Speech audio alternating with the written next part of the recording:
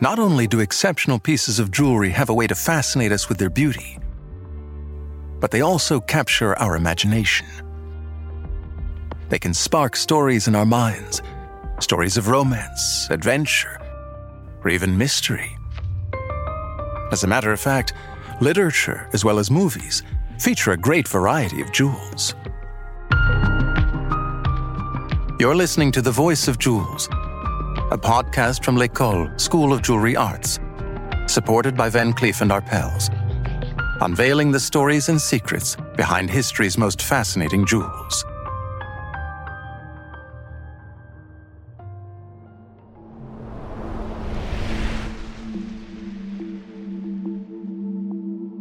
Imagine a story at times tragic, yet at other times magical, with a lost diamond as its common thread. A blue diamond standing for hope and fortune, love and special feelings. Do you know what I'm talking about? The heart of the ocean, the jewel at the core of the Titanic movie's plot. But the heart of the ocean is a fictitious jewel, which was inspired by a real jewel and an equally famous diamond, the Hope Diamond.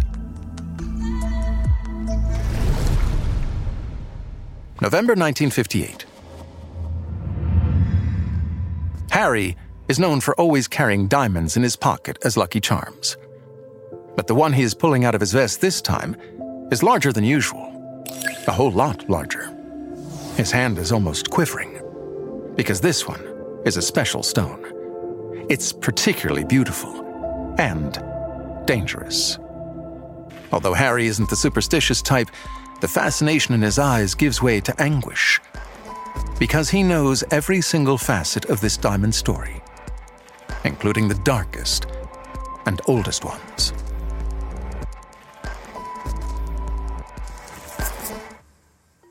September 1812, London. A 45.5 carat diamond of an exceptional size appears as if by magic in the shop of Daniel Eliasson, a precious stones merchant.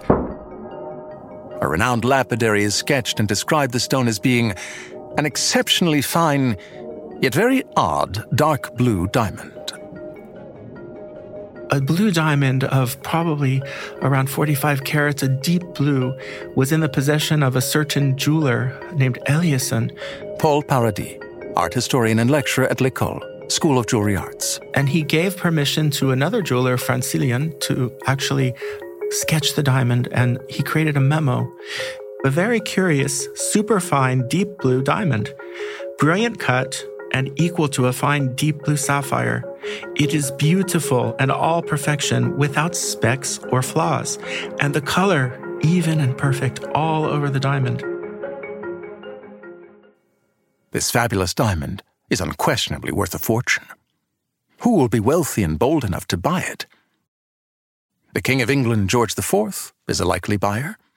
He is well known for his antics and is already one of Eliasson's customers. Isn't this diamond's blue hue reminiscent of King Arthur's legendary color? But another character, Henry Philip Hope, eventually buys it. He is the heir to a Dutch-English family of bankers and prefers traveling and buying gems to doing commerce. He takes possession of Elias's blue diamond and gives it his own name, Hope. The 19th century was a time of great change, and fortunes were made. And Henry Philip Hope clearly was part of that class. He was a banker, and he collected stones. He was a passionate collector. He had other diamonds as well. And although we don't know the exact circumstances under which he acquired this blue diamond, the Hope Diamond, we do know that it was one of the, if I can say, one of his most prized possessions. And yes, diamonds, just like in Louis XIV's time, they represented power. The diamond becomes a little bit more democratized, if I could say. They still remain expensive and reserved to the elites. But we can imagine, for example, these ladies in America, they saw what French princesses wore, what Eugénie wore. They bought it. So this taste, we call those the princesses dollars, the dollar princesses, the Astors, the Vanderbilts. They want to acquire these jewels because they consider themselves as well as nobility.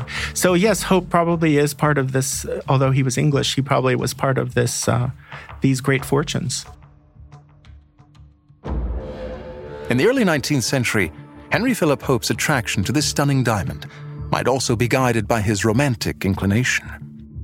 After all, the famous novelist Goethe made the color blue the quintessential romantic color in his Sorrows of the Young Werther. This color, a mix of depth and transparency, is a symbol of love and of the chimerical quest for the ideal. From this time forward, the story of the Hope Diamond's destiny starts sounding like a romantic drama. It is going to be passed from hand to hand at the whim of fate and of bouts of passion, which will add a legendary dimension to its beauty.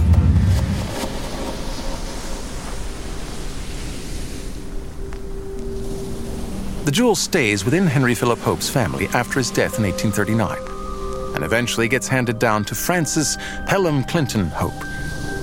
But Francis is smitten with May Yohe, a beautiful American singer for whom he squanders his money and ends up penniless.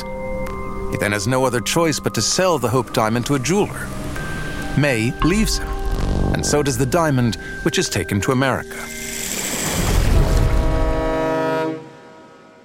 But the Hope's new owner goes bankrupt as soon as he arrives in the New World. He then has to sell it off to a Turk emissary of the great Sultan Abdul Hamid II, who is dethroned shortly thereafter. This diamond becomes shrouded in an eerie notoriety. As the Hope is featured in the Cartier jewelry collection in New York City, the Washington Post publishes an article titled, "The Hope Brings Bad Luck to All Its Owners."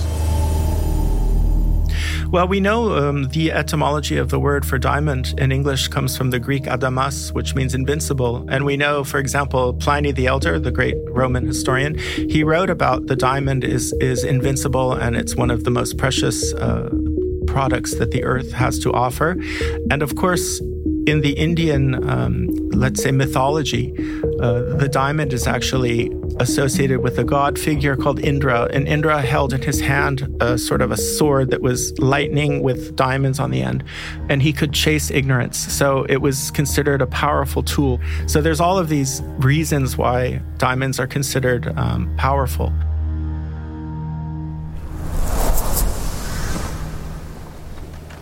(1910).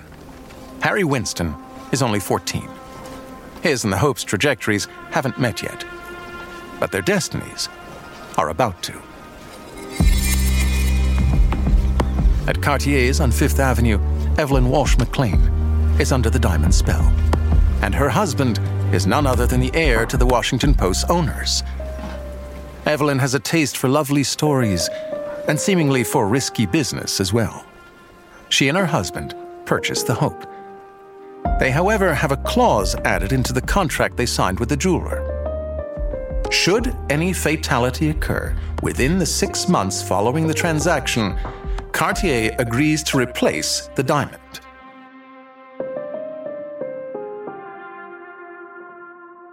So the Hope knew many owners. It's a very complex story, but it does eventually fall into the hands of Pierre Cartier, who was the American representative of the family. And he actually knew a certain Evelyn Walsh McLean. So Cartier, apparently originally the stone was set in a tiara with other diamonds, and Mrs. McLean preferred to have it reset. They reset it for her with 16 colorless diamonds in a platinum setting, which resembles the setting that is still existing today. So it went through not so many changes, just from a tiara to a necklace. Evelyn is in love with the Hope, and she eagerly wears it during high society parties. When she doesn't tie it around her dog's neck. At night, she hides it in her favorite spot under the cushions of her sofa. But a few years later, Evelyn's young son dies at age 9, run over by a car. Her husband then loses his mind, and ends up in a psychiatric clinic for the rest of his life. Later, her daughter dies from a sleeping pill overdose. The Hope is unquestionably cursed. For the public and for Hollywood, that produced the 1921 film The Hope Diamond Mystery, written by its penniless former owner May Yohei, there is no doubt about it.